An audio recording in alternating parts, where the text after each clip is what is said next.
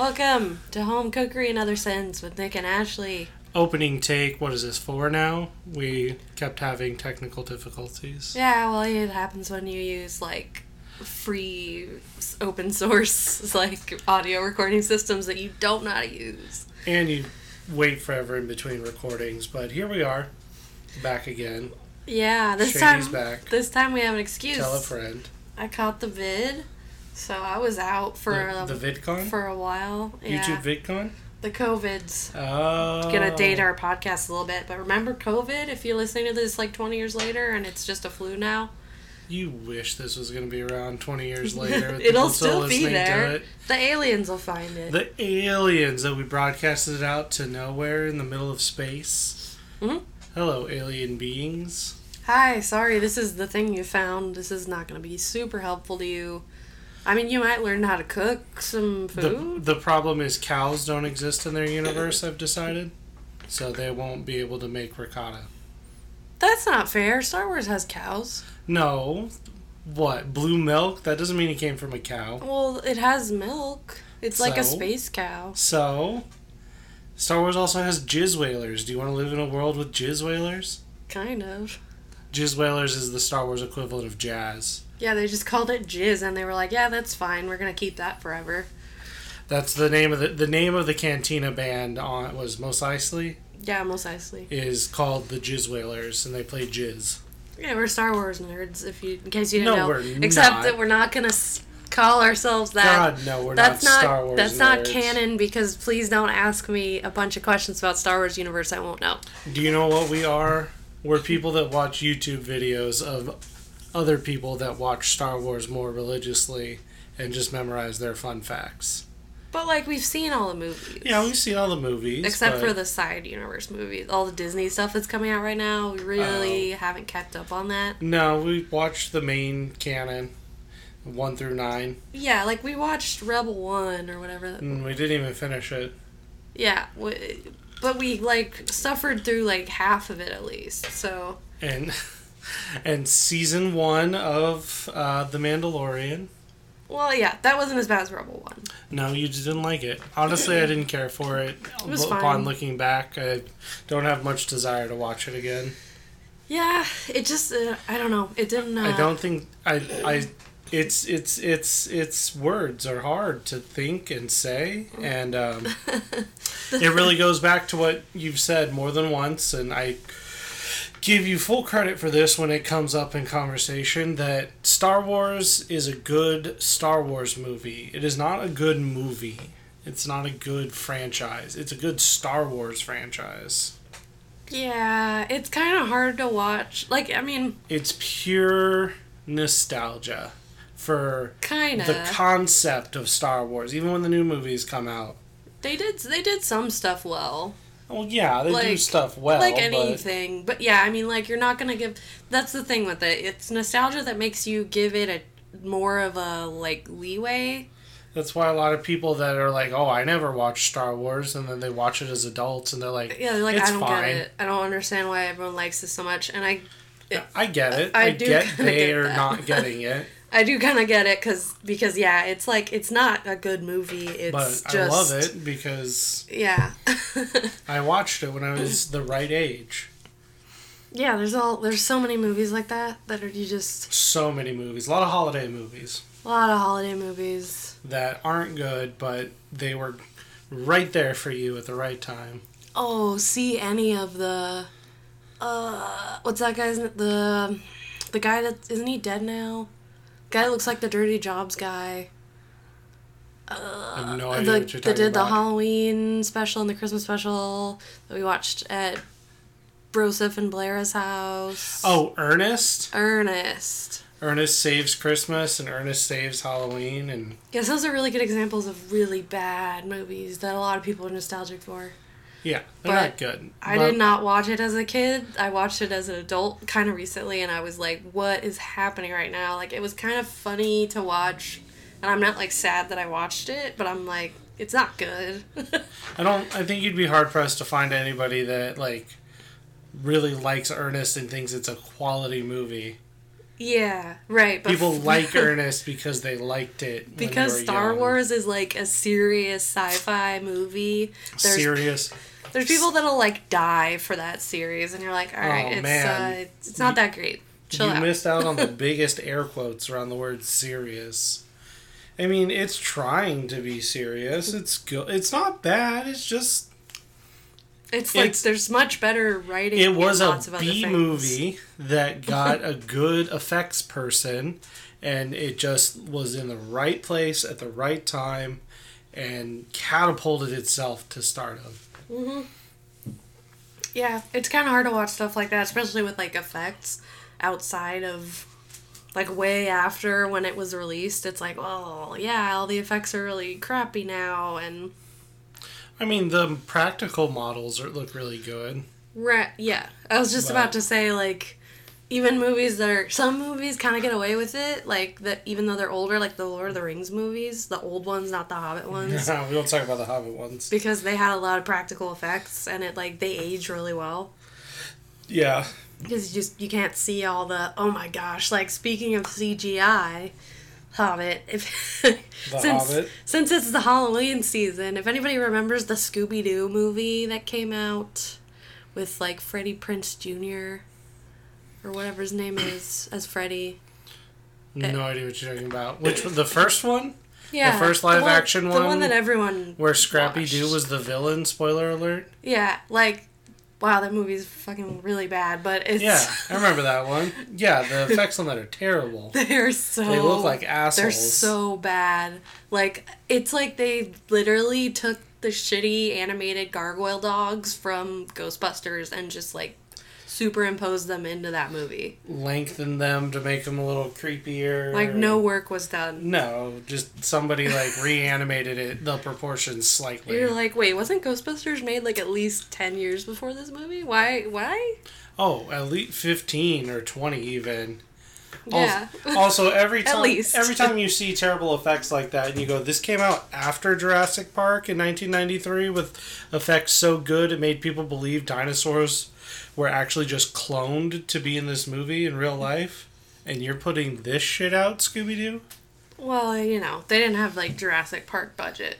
I guess, but you couldn't have at least gotten close? Yeah, actually, that's a good example of a nostalgic movie for me that is just a terrible movie. But that Scooby-Doo movie? I do like it. Oh, yeah.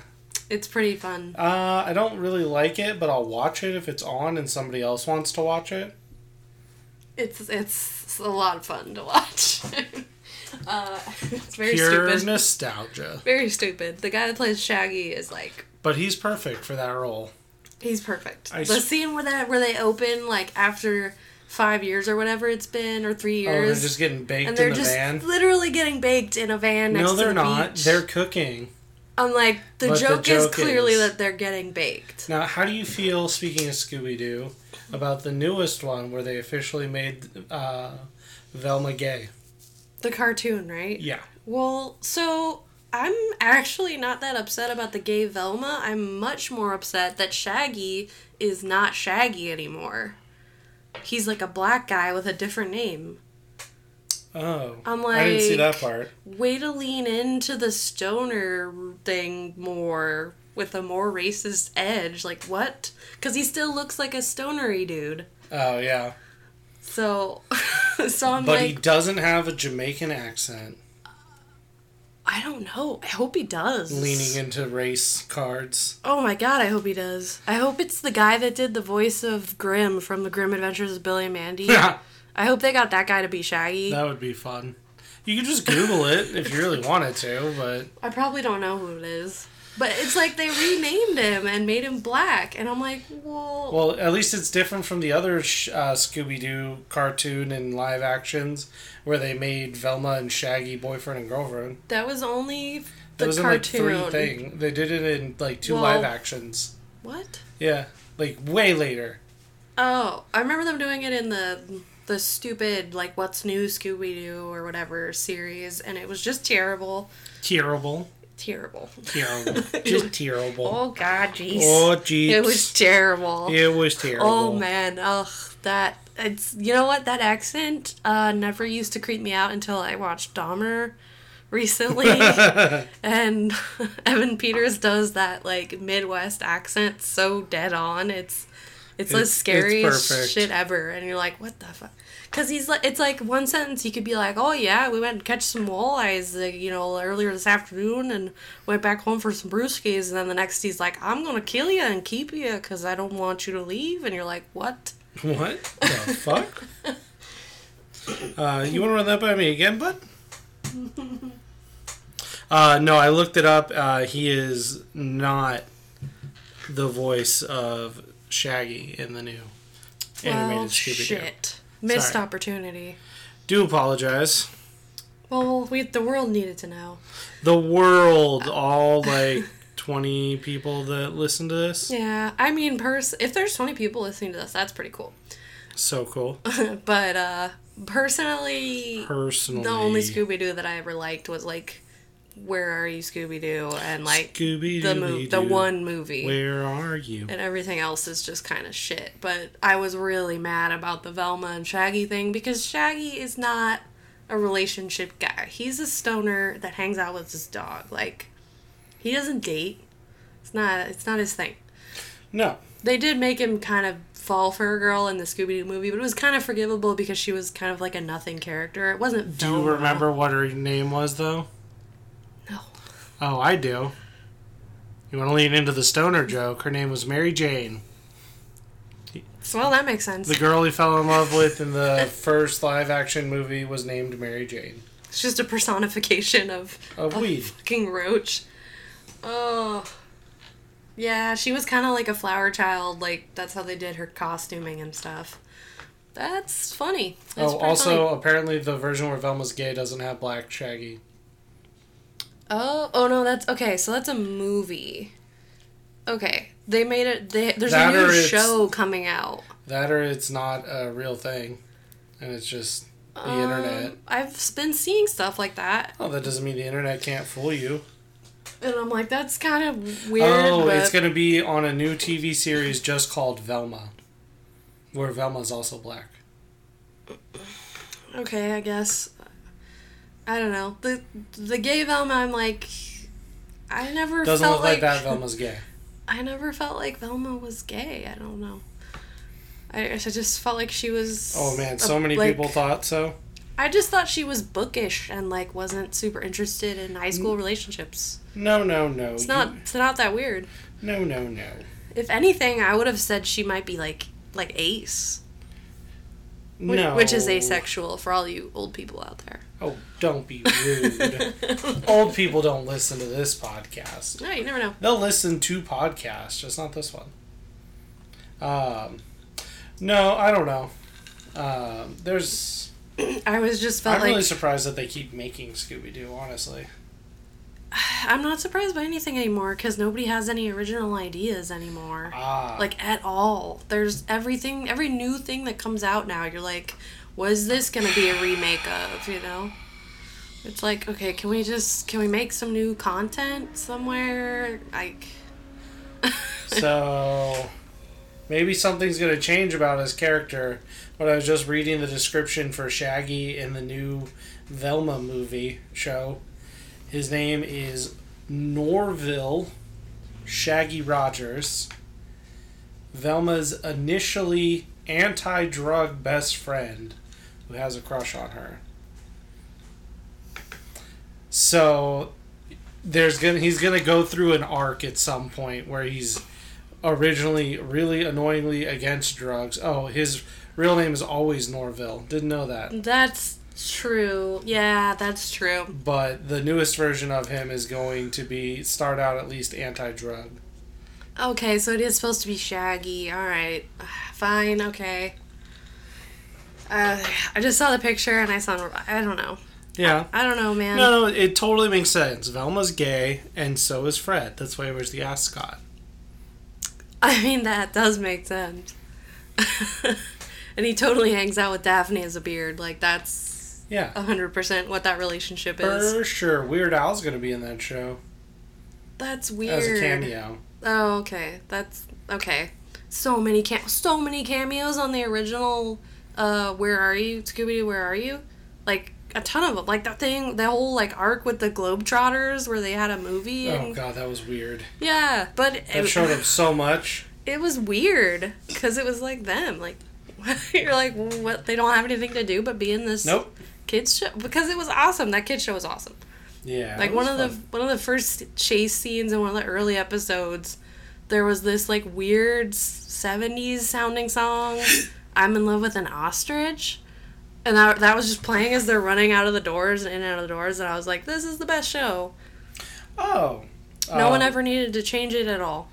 Mindy Kaling? Yeah, Mindy Kaling's gonna be Velma, right? Yeah, who is Kelly Kapoor from The Office. Yeah. In case you're like me and you don't know people's names. Yeah, I was like, okay. I know most of you as characters, not your actual name. The race swapping, to me, it doesn't really matter. That's not too much of an issue, really. Like, no, because you could tell all of these stories regardless of race. Yeah, it just depends on what time period you set it in. Because, well, it's going to be now.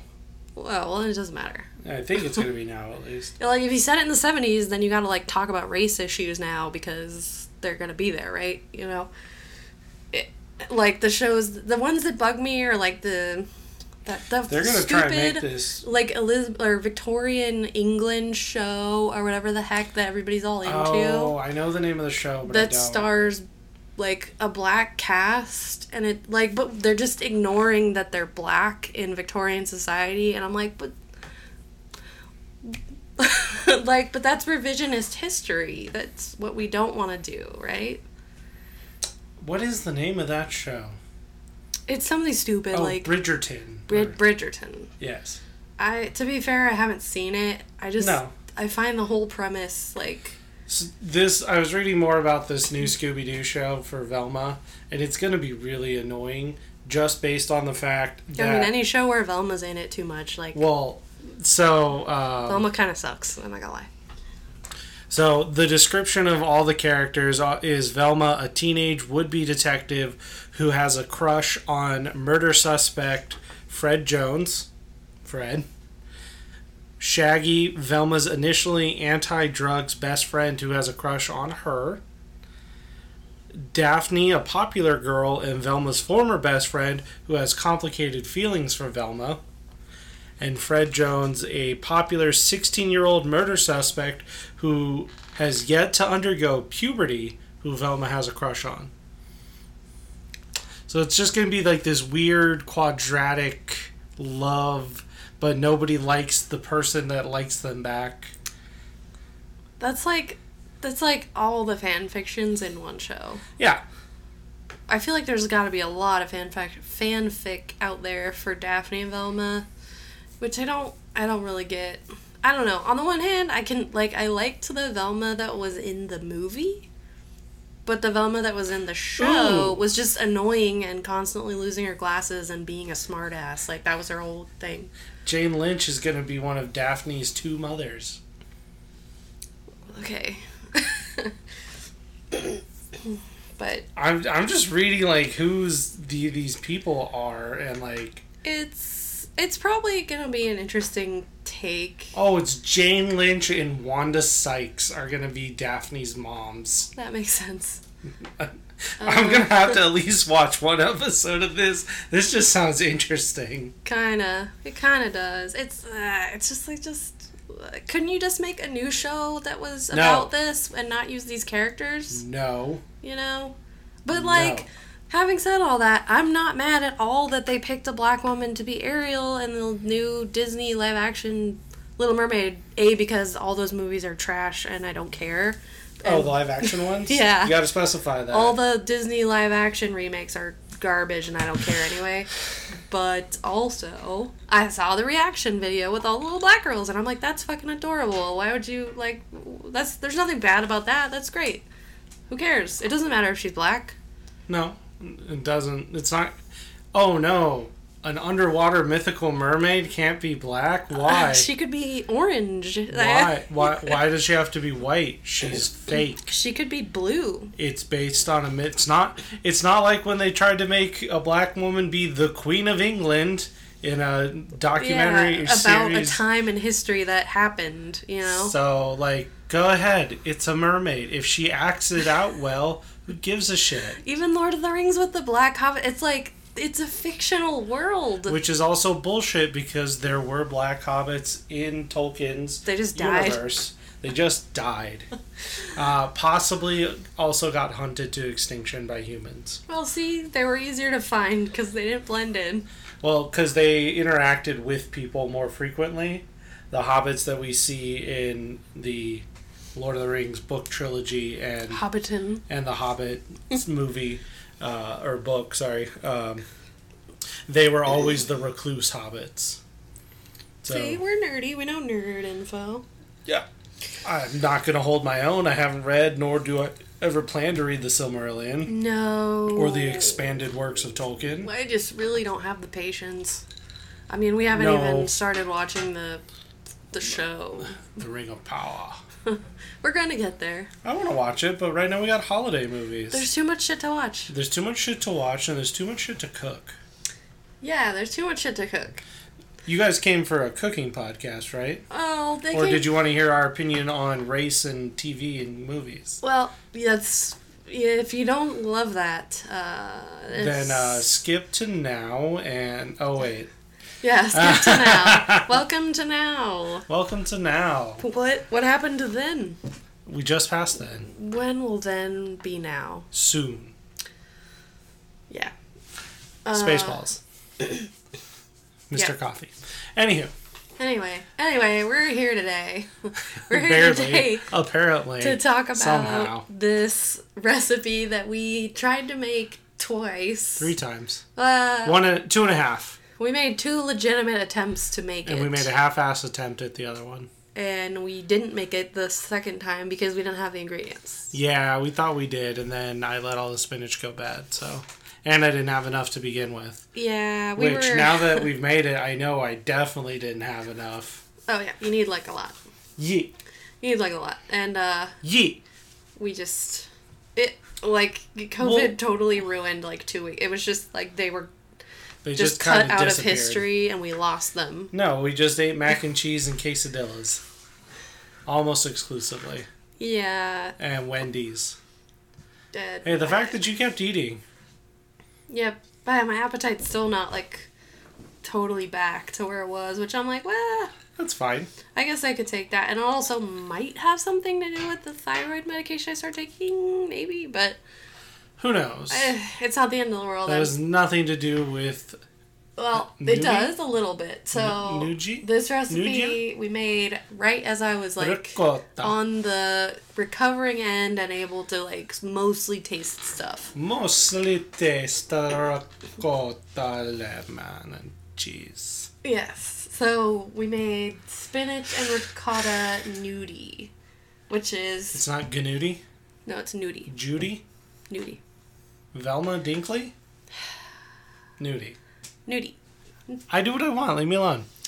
Gnudi. It's ravioli insides without the ravioli. Yeah, it's naked ravioli, thus the nude. Pretty much. Yeah. I did tell people about this, and I had to, at work, and I was typing it, and they're like, the fuck is that? And I was like, nude-e. It's a gnudi. And they're like, oh, fucking weird. Yeah, but I mean, we're here to tell you it's pretty good. It's it's an Italian thing. The person that asked me about what I did, when I told them that, I was just using it as a springboard so they could talk about the pot roast they made. And you were like, ooh. I was like, cool, pot roast. Neat. I was like, I'm not going to rain on your parade. You're a new person cooking, so. Yeah, pot roast is a great recipe for beginners. Actually, beef bourguignon is a fantastic beginner recipe. It's very, very, very easy. Is it, though? Extremely easy. Easier than beef stew or pot roast? I think it was beef stew, actually. It's, equivalently easy. Interesting. I think. Okay, I'm sorry. I interrupted you about the gnudi. Gnudi. So we made some gnudi because I found a recipe that looked like it could be made on a weeknight. It was super short and looked simple and was by Giada De Laurentiis. So I was like, well, that's got to be fine. And if you know anything about Italians, they are fucking liars. No. No. I didn't think I'd get that much of a laugh out of you. No, that's, no. But her recipe was fucking trash, so thanks, Giada. Thanks, Giada. No, I mean... It's like it was the first draft of a recipe she wrote. It left out, like, the most important steps to make it work. So we tried to make it, and it, like, totally didn't work. Yeah. And at that point, I was like, I don't even know if I care enough to try this again, because that's how completely it did not work. Yes. You know, but Nick... We'll get into that. Nick found another recipe from America's Test Kitchen, which those are usually pretty good because they... Those are pretty Midwest mom-oriented. Yes, but they also... They, like, test a bunch of different methods and try to give you, like, the best and easiest to succeed at method. By Midwest mom-oriented, I mean they do it in a way that is accessible to most people. Yeah, like, you're going to be able to get the ingredients, and you're going to have, like, pans that you can use. They're not going to give you super specialty items, and they're not going to, like, tools... And they're not going to give you... you don't have to use chestnut roasting pans. Yeah, and you don't need, like, weird technique that, like, you can only get after being a chef for 20 years doing this every day.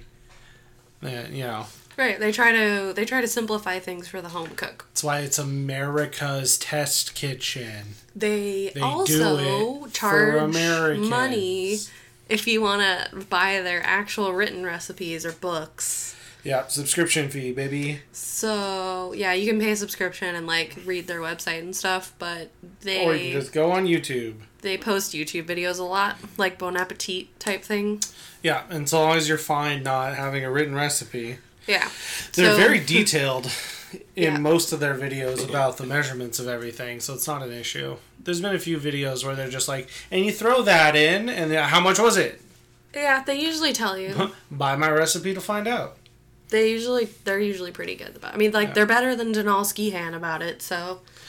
Oh, Denal. It's been a minute since we've made anything from him. Denal Ski Ball. Wow, you've never said that before. Just made that up right now. Wonderful. Speaking of balls, these are balls. We made balls. Balls in your mouth. With so this recipe from America's Test Kitchen is, pasta. You're, like, making pasta out of what should be the inside of a ravioli, and you smother it in hot butter tomato sauce. It's called a dumpling, dear. Yeah. You're making a dumpling. Yeah. It's kind of, it's like a gnocchi, but it's not. Yes, it's not. But it's gnocchi adjacent, though. Yeah, that's a good way to describe it. Well, because gnocchi's a dumpling. Yeah. This is a dumpling. Gnocchi's with potatoes. This is with ricotta. But you can also make gnocchi with cheese. You can. I've never seen it or done it or had it. I've seen it made by Giada, and I want to try that. Well, Giada's a fucking liar. Well, you know... What she doesn't tell you when she makes her gnocchi out of cheese is that she also adds, like, 6 potatoes. No. She didn't tell it to you, but she, like, added a thing on the side when you weren't looking. She made it with Ina watching, so she had to give actual, like, instructions. Oh, why? Because Ina doesn't lie? Because Ina Garten makes shit that you can make. Oh, yeah? That's her whole thing. Yeah, she does. She's like... she does a really good job at it. She's like a modern... I can't remember. Bouffe Bourguignon. Julia Child. She's like a modern Julia Child. Modern Julia Child. She totally is. And her relationship with her husband is, like, super adorable. So adores. Like Julia is with her husband. Mm-hmm. They're so jealous. They're super cute. She's married to, like, this little Jewish man, and he just... I think he's Jewish. He seems very Jewish in, like, a good way. Like, you know, he's a very nice Jewish man kind of thing.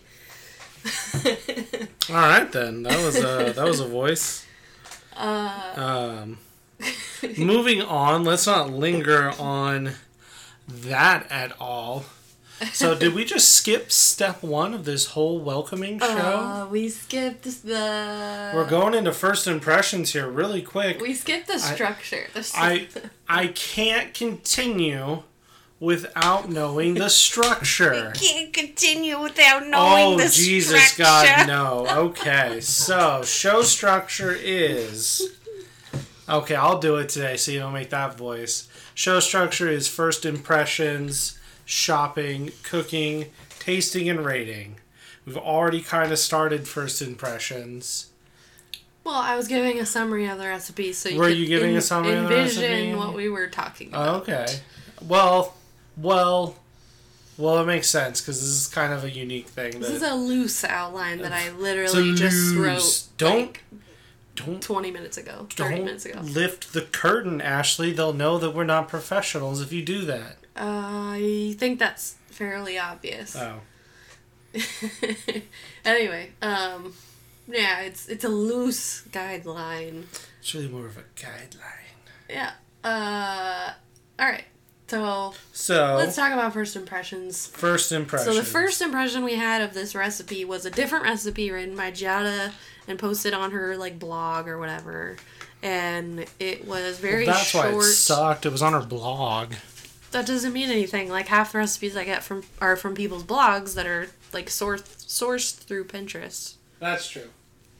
So you get tons of good recipes from people's blogs. This one was just, it made it look so simple because it was so short and, not that many steps and everything. It was just just get this brand of ricotta that's, this percentage of milk or this type of milk and, We didn't use milk. This ricotta that's this type of milk and this percentage. And if you get this type, you don't even have to drain it. Line number 1. Yeah, and then it doesn't... It said, the simplicity of this was super sus. To be fair, it did say to use frozen spinach, and we did not do that. That would not have changed the main issue that we'll get to. Well, it would have helped... So we tried to use fresh spinach chopped up, and that just doesn't work at all either. So, but, we tried to do that because frozen spinach is gross. There's just... The thing that it does is it, clumps up, I guess if you broke it up really well when you reheated it or whatever you're doing, it maybe would be okay. But every time I've had it, there's these big, clumps of it just in your food. And you get a piece of it and you just have a mouthful of this, stringy, awful, dry spinach. And it's gross. It's so gross. So with that in my head, I was like, I'm not doing that. I'm getting fresh spinach. It's not more expensive really. Nope. So I'm just gonna get fresh. But you need a lot more fresh than you do frozen. No, I kept the weight the same. Weight is weight. Well, I know weight is weight, but I did 10 ounces either way. But you need more fresh spinach to make 10 ounces than frozen spinach. Still did 10 ounces of fresh. So 10 ounces I know, of but you need more of it to equal the same because this frozen is condensed. I'm lost here. So when you use fresh spinach, you can do it, but you have to saute it. You either have to, you have to saute it.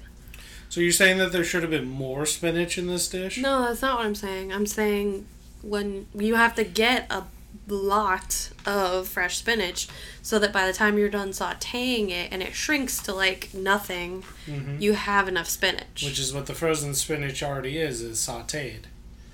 Yes. So a 10-ounce bag of fresh spinach is going to be less leaves than 10 ounces of already sauteed and frozen spinach because the weight is different.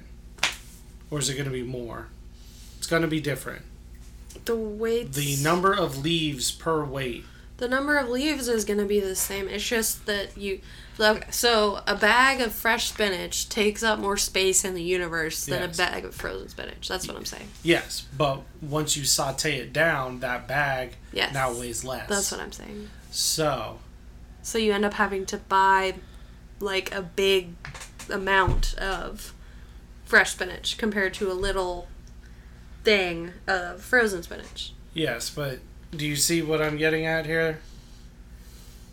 Yeah. So I think we're saying the same thing. So 10 ounces of frozen spinach should have more leaves in it than 10 ounces of fresh spinach because the frozen sauteed all the liquid out already, so they needed more sauteed leaves to equal 10 ounces than fresh. Has anyone ever asked that riddle, like, which weighs more, a ton of feathers or a ton of bricks, and your brain just fucking exploded? I'm not talking about the weight difference. But, like, this is a similar head problem, I feel like, and I know when I was asked that question the first time, I was like, well, the bricks, because they're bricks. Yeah. And they were like, well, they both weigh a ton, idiot. And I'm like, what? Like, I can't even fathom a ton of So, are you getting what I'm saying? I think so. I think we're saying the same thing. Well, no. So what we're coming down to, though, is if we used fresh spinach, because I started with 10 ounces of fresh spinach. Uh-huh. So if they wanted 10 ounces of frozen spinach, there should have been more leaves of frozen spinach. So when you blended it into the cheese, there should have been more spinach overall in this whole dish. 10 ounces is 10 ounces. So it's the same mass of spinach leaves.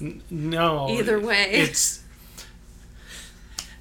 a pound of bricks is less bricks than a pound of feathers. But we're talking about the same. We're not talking about the same thing because the bag measured from raw, uncooked. Uh-huh. And that's what we based it on. 10 ounces of frozen. Weight's the same, but we need more leaves to get there. Yeah, I don't think we're going to get there in this episode. I'll explain this to you later so we can move on with our life.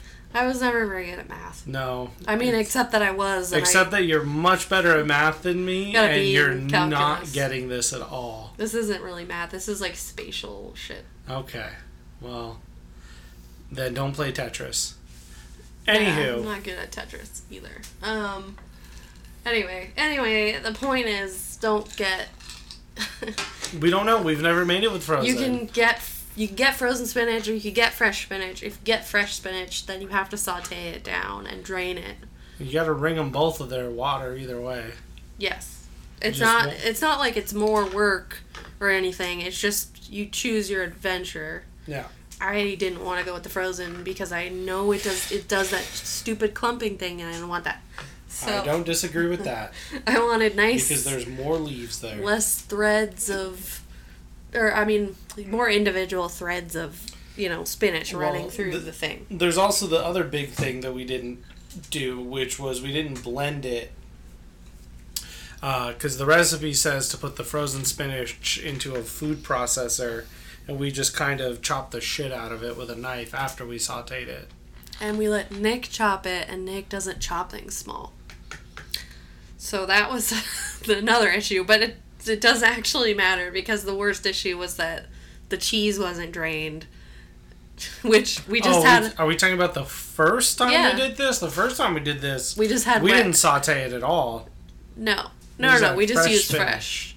Yes, and we had wet, fresh spinach, and we had wet, fresh ricotta, and you can't make meatballs...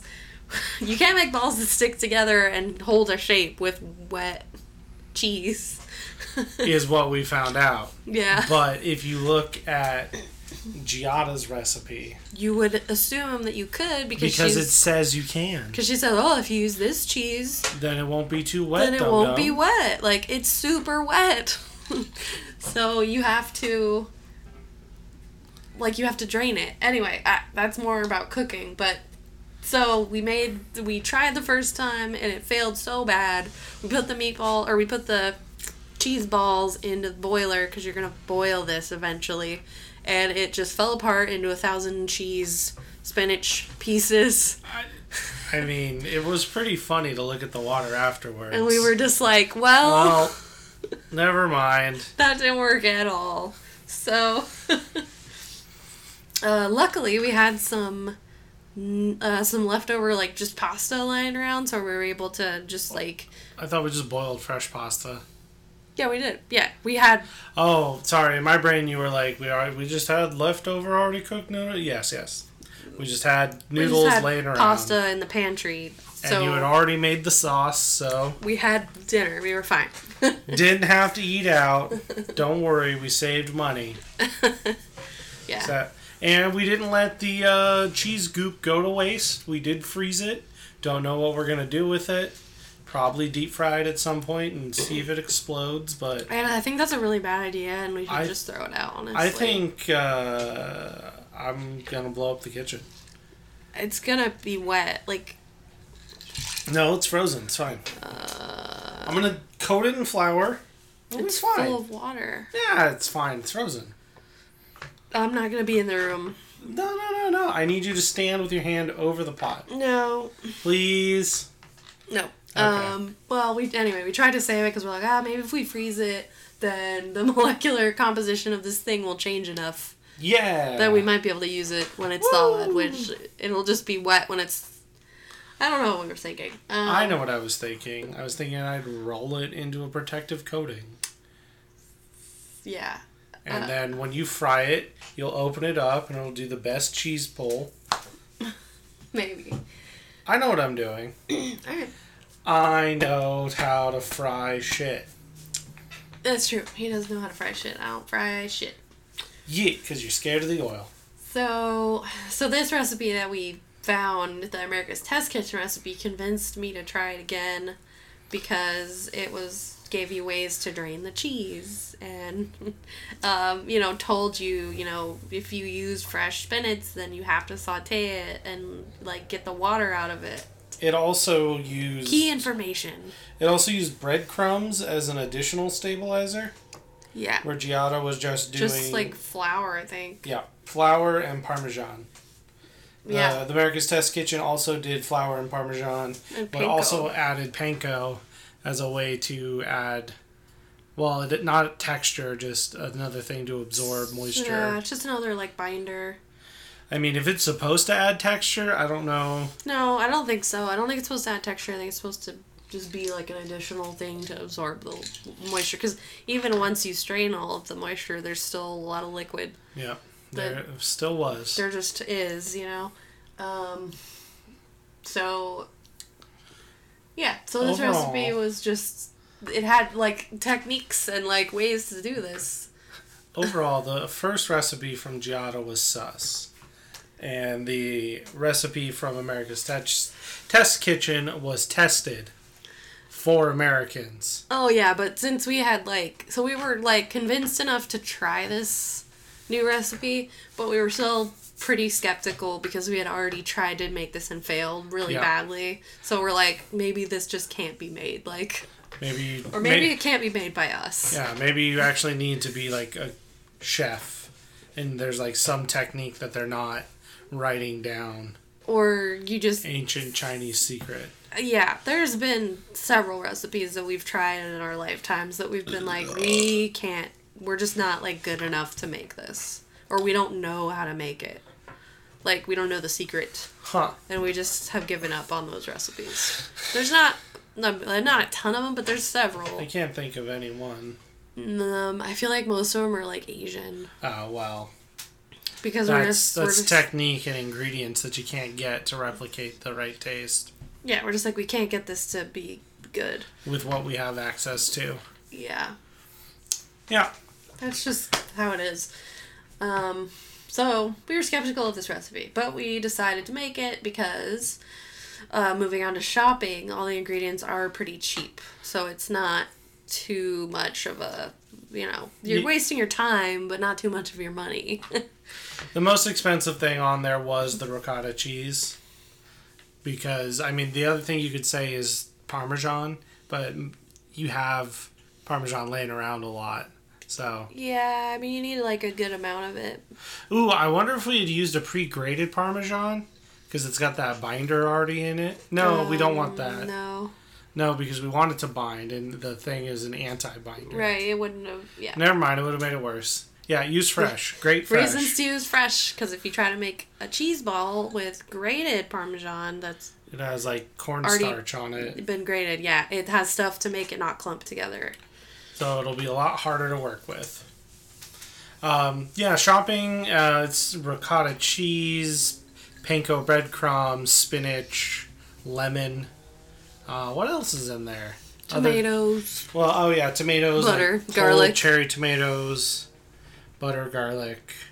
The only weird spice is nutmeg, but it's not that weird. No, it's not. I mean, you probably have it because every house just comes with nutmeg that nobody uses.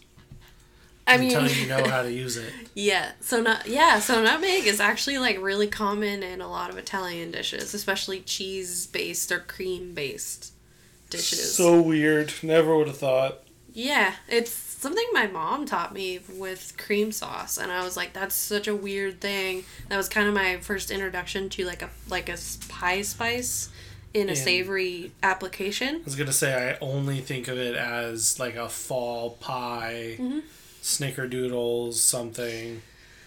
Yeah, so that Italian cream sauce was not that my mom's is an authentic cream sauce or anything, but it was authentic in that it used nutmeg.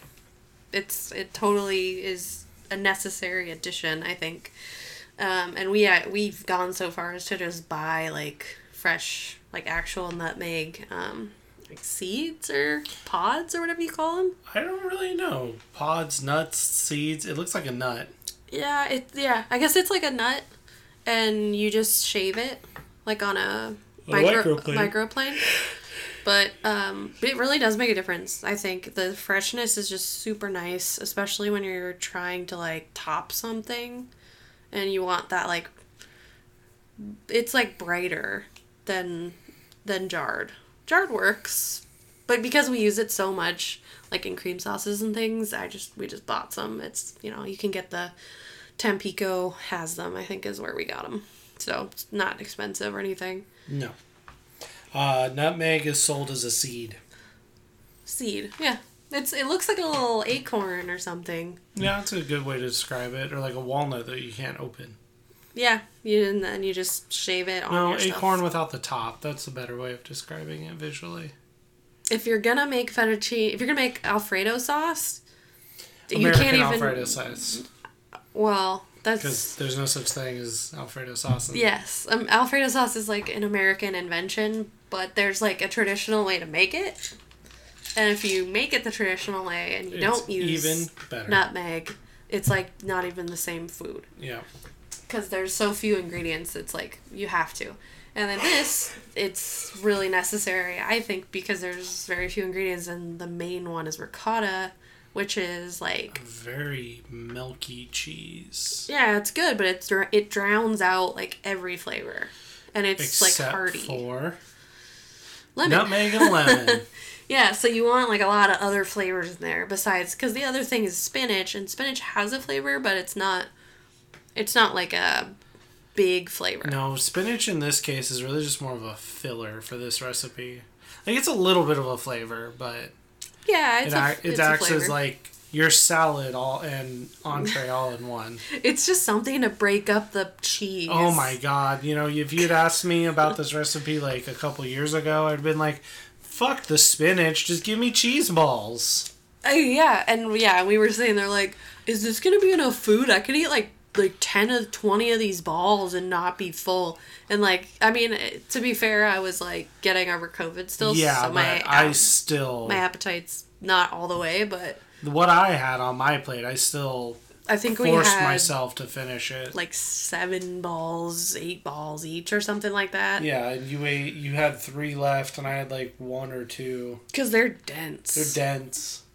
And they end up being really filling. Yeah. Yeah, this is really super filling. You wouldn't think it. Because the cheese is super filling. But that's the thing. It's so dense that you need a lot of flavor in there. And Giada's recipe, so we merged these a little bit. Giada's recipe does use nutmeg, but doesn't use lemon, I don't think. No, it used lemon. Did it use lemon? It'll use lemon zest. Alright. Okay, well, she gets that one. But, you really need those flavors. But... Oh, yeah. shopping. That was pretty much it for shopping. It was all cheap really and easy to find, except for our Winco doesn't have herbs, and you gotta harp on this. Really fucking annoying because no herbs at Winco. They have everything else, but if you need like dill or basil or something, you gotta understand they have herbs. They just don't keep them stocked well. No, because people come through and they're like, "Oh, I'll grab like this whole row of herbs and take all of them." The packets are like very tiny. Small. Yeah. So if you want to make anything with Thai basil, like you need 4 packets to have enough Thai basil. Yeah, you're not wrong on that. And it's stupid and it's expensive and I hate it. Like I hate it. I don't. It's the one thing that it's really annoying. Winco consistently fails on. So I'm like, I just want freaking basil, dude. It doesn't matter the day either. I've gone there on Saturday, Sunday, Friday. I think I've gone there every day of the week, and the availability of herbs is super fucking hit and miss. Yeah, if anybody at Winco Corporate's listening. Which they're not. Get your shit together. We'd be sponsored. With your herbs. Get your shit together. Just get it all in a bag. Get it all in a bag. Get it together, Summer. Get it together. Perfect. Yeah, they gotta get it. So we already kind of skipped towards cooking.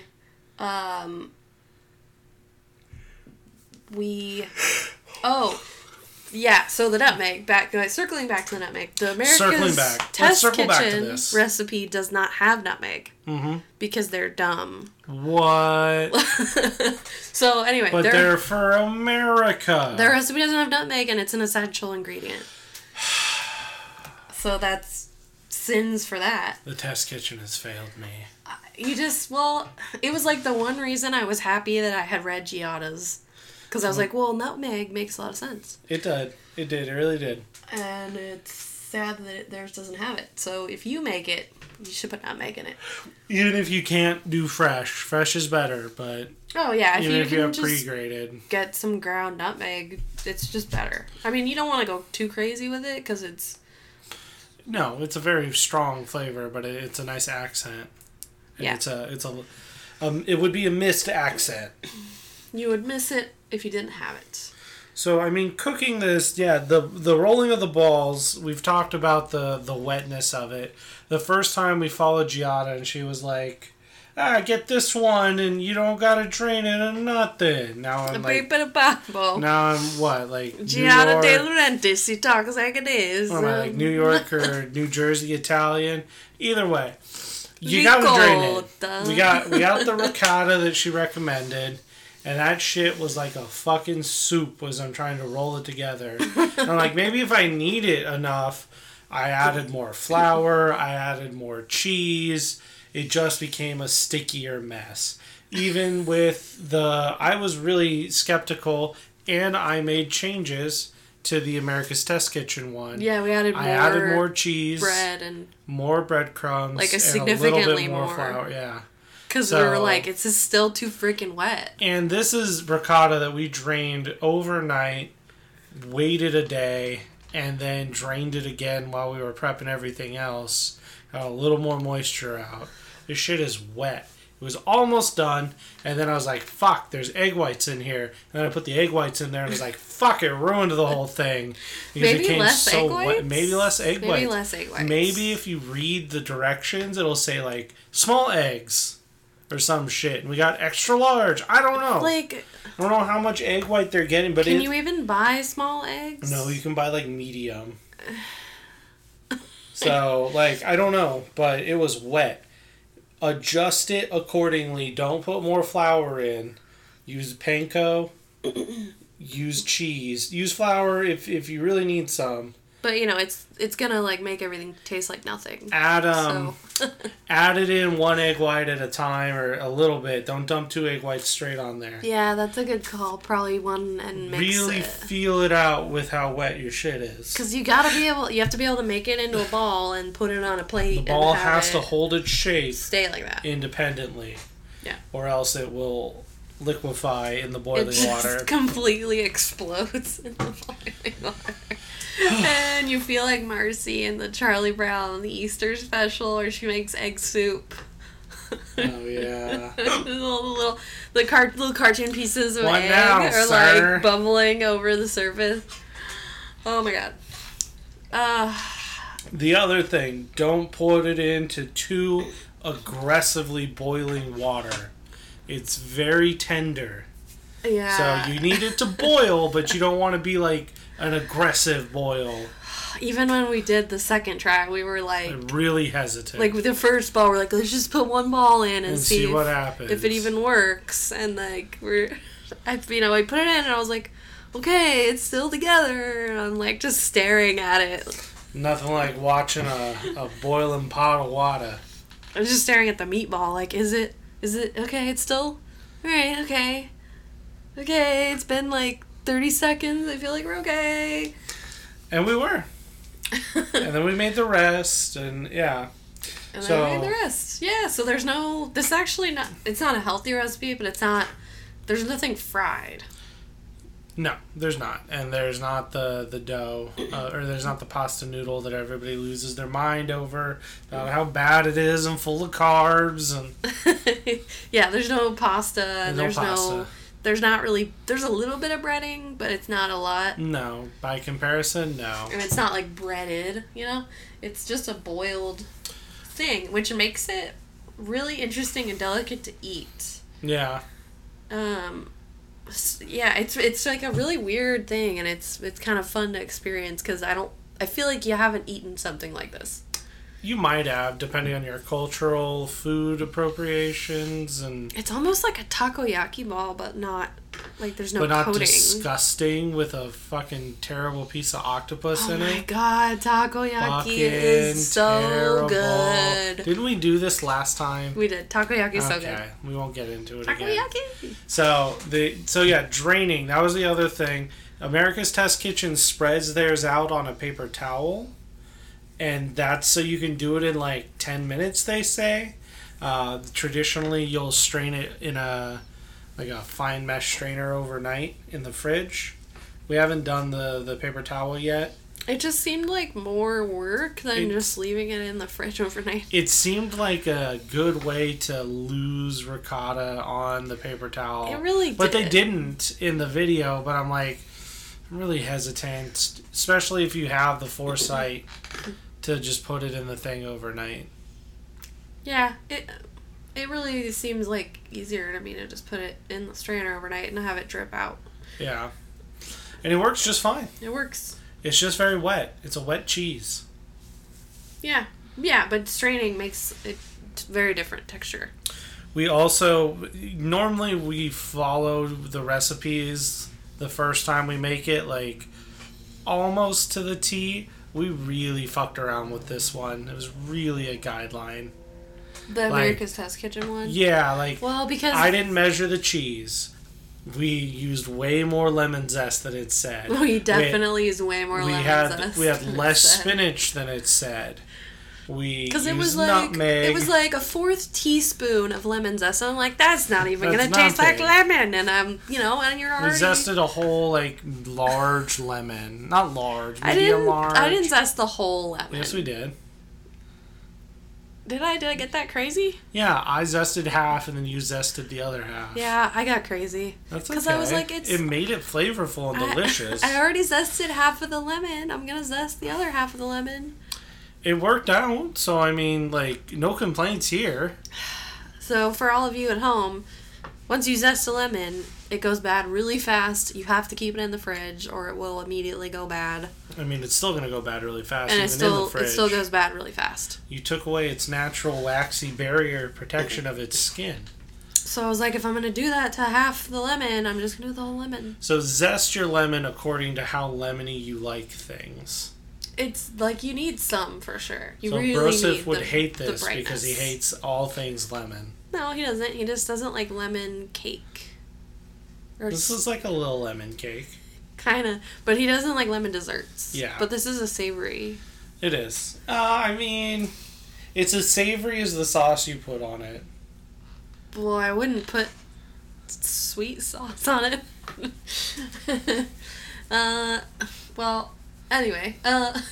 So we managed to cook all the balls, and the sauce is like Oh yeah, we haven't talked about the sauce at all. The sauce is extremely easy and basic. The sauce hasn't been talked about at all. I cooked it with like COVID brain, so it's not that hard. But Ashley, did you use the quality tips and tricks of America's Test Kitchen for preparing your tomatoes? Oh yeah. Oh, this is okay. So they do have some really good advice, but some is like what? The way they recommend that you cut your tomato. So these are like cherry tomatoes or grape tomatoes. They're like, oh yeah, if you don't want to cut all the tomatoes individually in half, which isn't like that much work to do. Like, oh, if you want to cut them all at once in half, sandwich the tomatoes in one row between two deli container lids, and take the knife and cut press down with your hand and cut in between the lids. And then you'll get really uneven and terrible cuts, and it won't save you very much time. But it's done. It was super cool. It looked like a hack. They made a whole big... They were like, oh, super cool. And then they even show you how, like, uneven and shitty their tomato slices are. Yeah, it wasn't good. The only trick... what are you doing? You're just cutting it in half. Just take a knife. It's not that hard. Cut it in half. The only trick I've seen of those, like, oh, use the containers for the blah, blah, blah. The only one I've seen that actually works is putting garlic into a container and shaking it to knock the skins off. Yeah. If you have to do a ton of garlic. Yeah, that totally does work. That works, but also, unless you're doing like 3 heads of garlic. Yeah, it's kind of like, at what point is it worth it? Because you have to dirty up more shit, so. Yeah. And then you're still never going to get it all the way off correctly, so you're still going to have to fiddle with it a little bit. Kind of. Yeah, it's like, I don't know, some cheats... Just smash it with a knife. Some cheats make sense. Some cheats are more work than they're saving you time. Right. So, yeah, I mean, it was just amazing watching them do this thing that they thought was playing it up. Oh, they were acting. You could see the sadness in their eyes. So because great. Some fucking director was like, I saw this on TikTok. We need to include it. We're going to put this in our video for the kids. For the youths watching America's Test Kitchen. Well, you know, we watch it, but we're kind of strange. So yeah, tomatoes, butter, garlic, right? Did you do anything else to it, the sauce?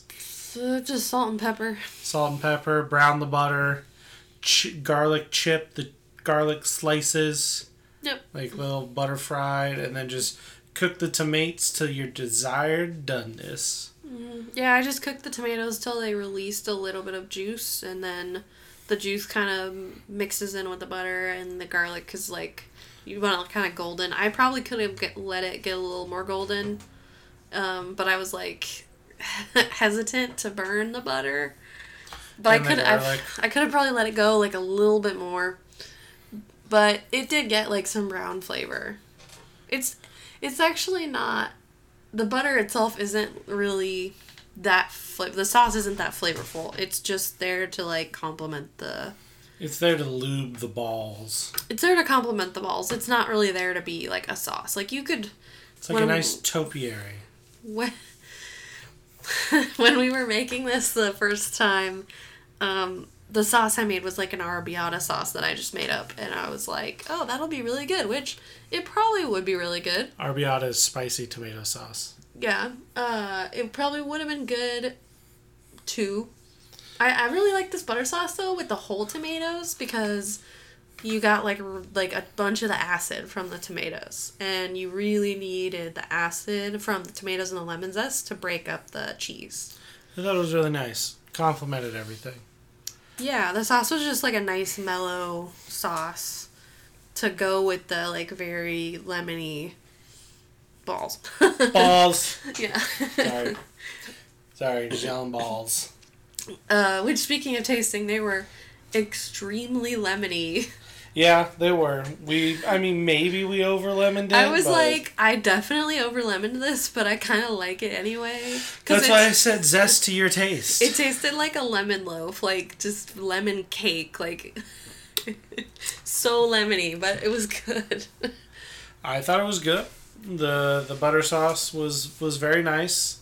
It would have been missed without. It's got to have a sauce for sure. Yeah, you gotta have a sauce because, and just preferably something with tomato. Something acidic to cut through the cheesiness, the fattiness of the cheese. Yeah, and you don't want like a meaty sauce. Like you just want like a bolognese, like a really tomatoey sauce. Nah, this is like this is a vegetarian meal. Well, you just really want a tomatoey sauce because you want the acid. Yeah. You don't want like meaty, like richness in the sauce. Really, I mean the butter is gonna be rich.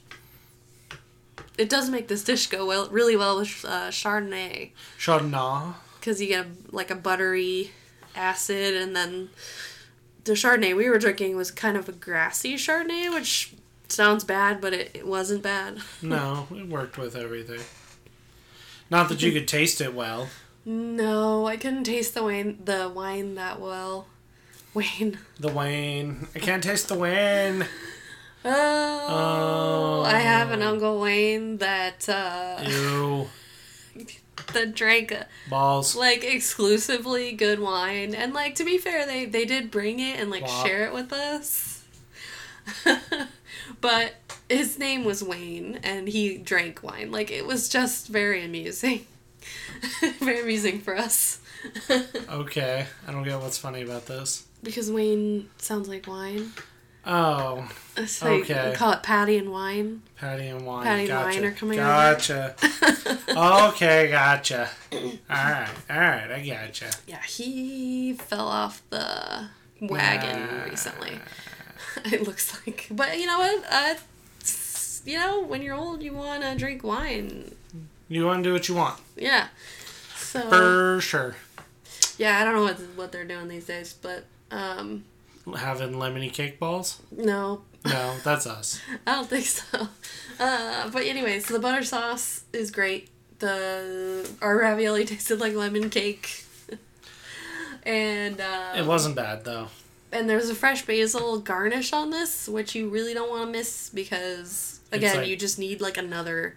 It's the only fresh component to the dish. Everything else is cooked. Besides tomatoes. Well, the tomatoes are cooked, but you're not cooking them into mush. Yeah. You're cooking them to where they release some juice, but they're still tomatoes. The basil's just like a nice, lively little. It's something herbal. You need stuff to break up the cheese because it's so cheesy. It's so cheesy. So cheesy. Cheesy. Sorry. But like if you have all these fresh things with it, it's just like this good like buttery, fatty, acidy thing. It's good. I'm watching the little voice recorder go by, and there's just these huge pauses between buttery, fatty, like... I was like, I get it. My brain's like running on a million miles of nothing.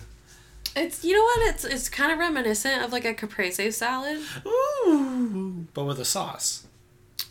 Because is caprese usually... Caprese is usually with like a balsamic and oil. Okay. So, but it's the same idea. You're centering the dish around big pieces of cheese that are very milky cheeses. And tomatoes. And then you have tomatoes and basil and some kind of acid to balance out the cheese. Okay. I like that comparison. So we haven't talked about that ever. This is like that. I like that comparison. Anything else you want to say about the tasting of my balls? My milky, milky balls? My lemony milk balls? They're really good. It's just a unique thing. Would you have these balls with a salad with some balsamic vinegar? No, I mean, these really don't... You just need this. Like we were saying, you get super full. Balls. And it already kind of is salady because you got the spinach and the balls, and then you have basil on top and well, I remember one thing we talked about was we made... Our balls were kind of big. Yeah, you can make them smaller. So if we made them smaller, more numerous, to share to more people, then you would want to pair it with some sort of a salad. Yeah. Yeah, you could eat it as like a small plate kind of thing. You know, like the Italians do with the 7 courses and the fish and the meat. Yeah, this is, I mean, it's as like a course out of 7 courses or whatever, this would be like 2 balls and then. The perfect number. Yeah, it's balls. I'm sorry, I'll stop saying balls. It's good. It was good. All right, are you ready to follow your 1, 2, 3, 4, 5-point plan? 5-point rating scale. 5-point rating scale on a scale of 1 to 5. No bitch ass fence sitting. 1 to 5 balls. 1 to 5 balls. You got to give it a whole ball. No half balls. Nope, no half balls in this house. No quarter balls. Just balls. If you're gonna get half of it removed, just take the whole thing out. Just take the whole thing out. We don't need a hollow clack. Nope. We just want to whisper in the wind. Oh, what's the sound of one ball clapping?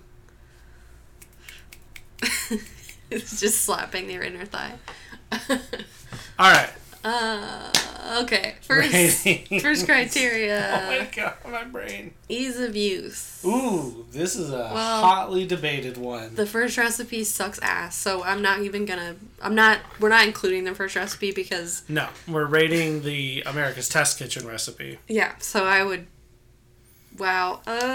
You go first. I would give it a 3 because it's not a hard recipe to follow. We didn't do all of the techniques that they did. We pulled some techniques from some other videos and written recipes.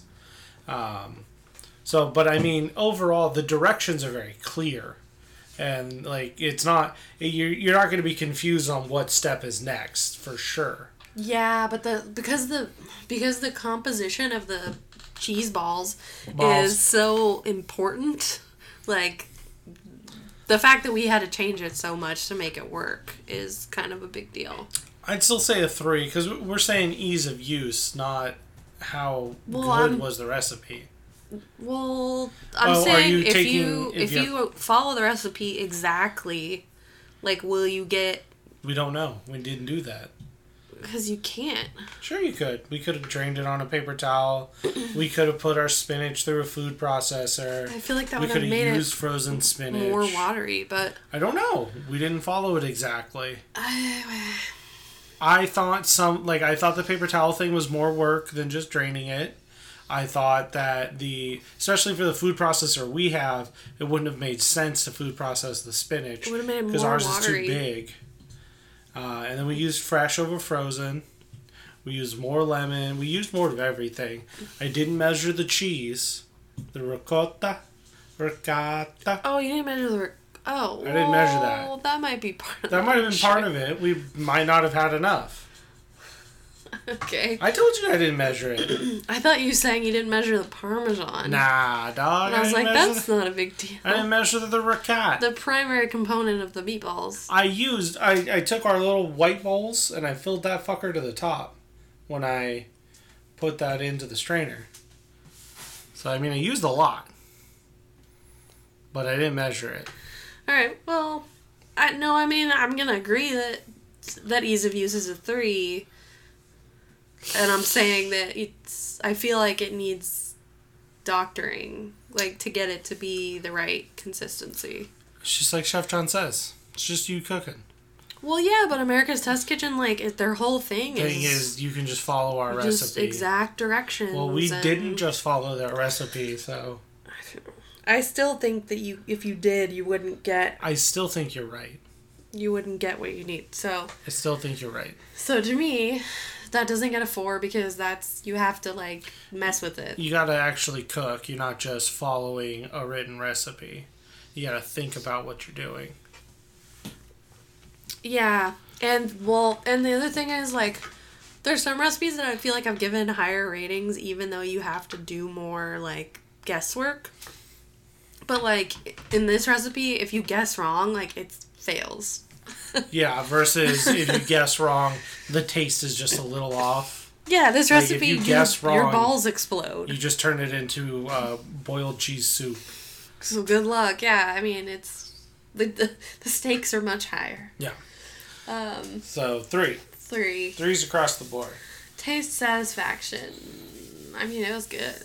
Satisfaction's hard because I didn't really know what it was gonna taste like. However, I'd probably give it a 4 for taste satisfaction because I thought it might be blander, overly cheesy and bland. I'll give it a 4, but I will give it the asterisk that we talked about the night that we were eating this, that this is good. I don't want to make this for people. I want to recommend people make this for themselves. Yeah, but it's a little bit labor intensive. I wouldn't want to make it for a ton of people. Well, and it's just not that interesting to make. Yeah, it's not a show-offy dish. Like, it tastes good, and if you're into this idea, it looks cool. 100% do it. But, like, of all the things, I guess if you cooked for people, we don't get to cook for people a lot. If you got to cook for people all the time and you were looking for something, you're like, fuck, man, I need to do something new. Perfect, do this. Yeah. But if you're like us where you don't get to cook for people all the time... It's really good. I just was like, I don't know if anyone else would really like this. I think people would like this, but I don't want to waste one of my limited options to cook for people on this recipe. I guess it's more, I don't know if anyone else would love this. I'm still going to say 4 for the taste, but I didn't know where to shove that comment into this. Yeah. So I just went with taste. Yeah. Because some things you taste it and you're like, everybody needs to taste this right now. Yeah. It's not that good, but it's surprisingly pretty good and if you're looking for something, if you want Italian and you want something you probably haven't had yet. Yeah, it's new. D. It's different. It is. So, I mean, yeah, I would give it 4. I really was happy with it. 4 diddy fur. Cost effectiveness, we already kind of said it's pretty cheap. It's super cheap. The ricotta's the most expensive thing, and that was like $4 for a pint. Yeah. So it's not that much. Not Parmesan crazy. cheese could be expensive depending on whether or not you already have it and what kind of parm you buy. Yeah, I mean, like the parm we have is like $6 to $7 a block. Right, but it lasts for you're forever. not using the whole block. No, just this. So, so you can have it in your house for other stuff. But I'd say it's a 5. Nothing's expensive. Everything's really easy to get. It's a 5. So that's one of the reasons to make it, because it's like if you mess it up, it's not super expensive. Yeah, if you mess it, if you mess it up, just have dried pasta laying around, boil some fresh water, keep your tomato sauce that you made. Well, okay, but we both did agree though that the tomato butter sauce is not. It wouldn't stand up to pasta really well. No? It wouldn't be gross. It just wouldn't be super, it's not super flavorful by itself. I guess. It's only good. It's only good with this because the balls are so flavorful that the sauce just needs to complement it. It doesn't need to, be a sauce. Fine. Get some bread, toast it up, put the tomato butter sauce on top of the bread, eat it as a little, crostini, yum, yum, yum, yum, yum. Yeah, it would be good on top of crostini, for sure. But, yeah, so if you... it is nice that it's so cheap that if you fuck it up, it's not the end of the world. Something you can to try. salvage some part of it somewhere. Something to try. What the fuck factor? What the fuck? Well, I've never made anything like this. The fuck, Ashley, the fuck. It's not, in the grand scheme of things, it's not that weird. If you watch a lot of cooking shows, competition shows... Somebody's made this on Top Chef at least once. People make gnudi a lot on, shows where you have to be resourceful with your ingredients because you don't have to make ravioli. But you can use, cheese and different ingredients mixed together to make all kinds of different gnudi. All kinds. All kinds. All kinds. Just cheese and beets or cheese and mushroom, whatever you want. Cheese and something. So and flour. People make that a lot. It's just a dumpling. It's not, looking at it, though, you're just what? Some fucking white balls on a plate with tomatoes? Yeah, but if you think about it for a second, like, it's a very unconventional dish, I feel like. For an Italian dish, it's not what you think of when you think of Italian. Visually, it's not very exciting. It looks pretty. It looks pretty, but it's not exciting. You don't look at that and you go, ooh, what the fuck was that over there? It has all the colors of the Italian flag. Very bright. So does a margarita pizza, and I want that shit way more. Very bright and colorful. Yeah, it's kind of hard. I feel like it's a 3. I feel like, again, like, it's not going to be something that I'd make to show off to somebody. It's just something that is good. But it can be reminiscent of something you've already had, but you may not have already had it. But yeah, that's fair. It's unique. You're not throwing it up on the Instagrams and getting 1,000 likes in a minute. Like, I think it looks really pretty. People are going to look at it. Visually, it's very bland. The flavor, it's not, it tastes like things you've had before. It still tastes good, but it's a combination of things that you've had all of this before, just not in this exact order. Not in this form. So it's not blowing your mind, but it's tasting really good. Yeah, I guess. You could say 4 if that's what you want to say. You don't have to agree.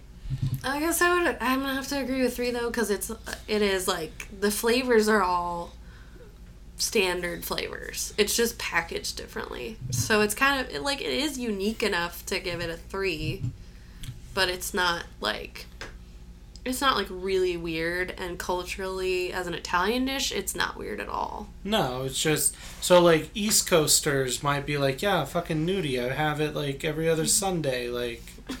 But on West Coast, at least with the circles we run in, it's not common. So that's why we're a little like about, like, I don't know how to feel about it. It's like a chefy thing, I feel like. It's kind of chefy because the making of it is. It's a little bit of a pain.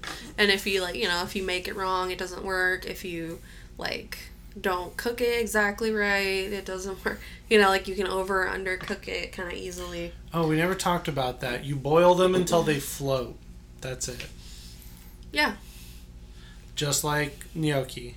Yeah, but you like can... Like most dumplings. You can overboil them. Yeah, you can. Or underboil them like most dumplings. Yes. I thought ours came out really good. They're super soft, but not mushy. Yeah. So I'm going to say the fuck is a 3. Yep. Leftovers. Ha! We talked about this also. Yeah, I don't. 1. Don't even debate it. Just be honest with yourself. These will not reheat in the microwave. You can't reheat it in a pan. You can't reheat it in the oven. Right. It's such a delicate thing. You eat it now. Temperatures and things. I feel like it would just fall apart. Yeah, you will, maybe if you kept the gnudi that you didn't eat separate from the sauce, yeah, maybe you'd have a chance. Right, and this sauce also is a butter sauce. It doesn't keep it all. No, you're gonna microwave it. It's gonna separate. The cheese balls are gonna explode somehow. You either eat it all. The cheese balls would melt. You either eat it all or you throw it away. There's really no saving it, unfortunately. You really can't unless you... maybe if you froze it, but then I don't even know what you're going to do with it. If you made the balls and then froze them before you cooked them... Okay. You could save them, but if you make everything... Once they're boiled... It's you gotta eat it. You gotta eat it. Yeah. We talked about that because we felt bad losing... We lost some balls. We lost 4 balls. Yep. 4 balls down the trash, but we were full. Can't be helped. Doesn't save. Does not save. No, it really doesn't. It's it's a restaurant thing. Yeah. It's like a weird fancy way of preparing something. But the funny thing is that's not what it was meant to be, right? It's supposed to be a rustic. It's supposed to be a rustic home dish. cheap. that you just whip up with whatever the fuck you got laying around. Cheap alternative to meat. Mm-hmm. Yeah. So, do you think this started out as like a Lent dish, maybe? I don't know about Lent. I think it was like, it's like cheap. Or like a Friday, like no meat thing for Catholics. So like that could have been part of it. You couldn't get fish as easily in your region, but you got milk and cheese. That could have been part of it, or it may have just been like leftovers. Like meat's expensive. Yeah, well, yeah. And you have, all these ingredients are like, maybe you have them if you're an Italian family. And you can just throw them together. I'm fairly certain this is like a rustic, like... Most dumpling-based dishes are supposed to be... Yeah. Like an easy farmhouse recipe. Yeah, but they've seen a resurgence with Food Network shows, like with competition shows. Yeah. That's the only reason we even know what they are. Most people we talk to are like, what is Gnudi? Like, I've never even heard of this, and it's just people do it when they don't know what else to make, and they want to do something kind of chefy and impressive. They make a dumpling. Huh. So I just Googled it to see what origin I could get for it. In Italy, outside of Tuscany, because they're Tuscan in origin, they are also called, I'm not even going to say it in Italian, it translates to priest choker, or badly made, or simply gnocchi ricotta spinach, or ricotta and spinach gnocchi. Oh. So the priest choker, yeah, there you go. Strangola preti. So there's other dishes that the Italians have made that reference like choking the priest or some way of like fuck the priest kind of thing, like kill the priest, choke the priest, drown the whatever. Wasn't that like a tax thing? Yeah, it was always a tax thing. It was always a dish made as a fuck you to the church that was overextending their power in that area. And taxing them. And it was like they could make this with what they had, right? Yeah, they could make this, and it was a way to get around the church's tax. So it was probably a thing about meat, if we really looked into it. Probably. And the high cost of meat, and the tax put on it by the church, or the church claiming, first right to the good yield of the meat. Right, all the good pieces of the meat. But dozen left over. We do have a video link to this link to the video of America's Test Kitchen making this in the description. You can get the written recipe, but you have to pay for it. We talked about that. Yeah, you have to pay for their written recipe. So we didn't include it because it just seems kind of misleading, because you're going to open up the page and it's going to be like, pay to read it. And you're going to be like, that's bullshit. Or you can like pay people for their content, like if you want. If you have the desire or the money. I mean, if you were going to pay for one food subscription website, America's Test Kitchen's got the backlog of the ages. Your mom has a book from America's Test Kitchen, and it says like recipes from like 1970 to 2000. Yeah, they've been around for a long time. They've been doing this for a minute. They do have like a lot of cultures represented in their recipes, and pretty well, I feel like, because they, at least the modern recipes, they're Asian ones. A lot of times they're made by an Asian person, and oh yeah, we tried one. Well, we'll have to talk about that cumin beef. Yeah, and they're pretty authentic in terms of the ingredients and methods and things, but while still being like catering to an American household cook. But using the same ideas and flavors. So, I'm sure they have some shitty 70s aspect, but, if you look hard enough, you'll find it. But that's fair. If you were going to invest in a cooking newsletter, they're probably a good one. We've made a lot of recipes from them, for sure. They're their Memphis rib barbecue sauce is like one of my favorite barbecue sauces we've made, and we've made it a bunch of times because it's so good and so easy, like ingredients that you just have. Yeah. But it turns out really, really good. It really does. Yeah. I think that's probably all we got to talk about with these balls, but... Balls. It was fun. It sounds like we don't like them that much.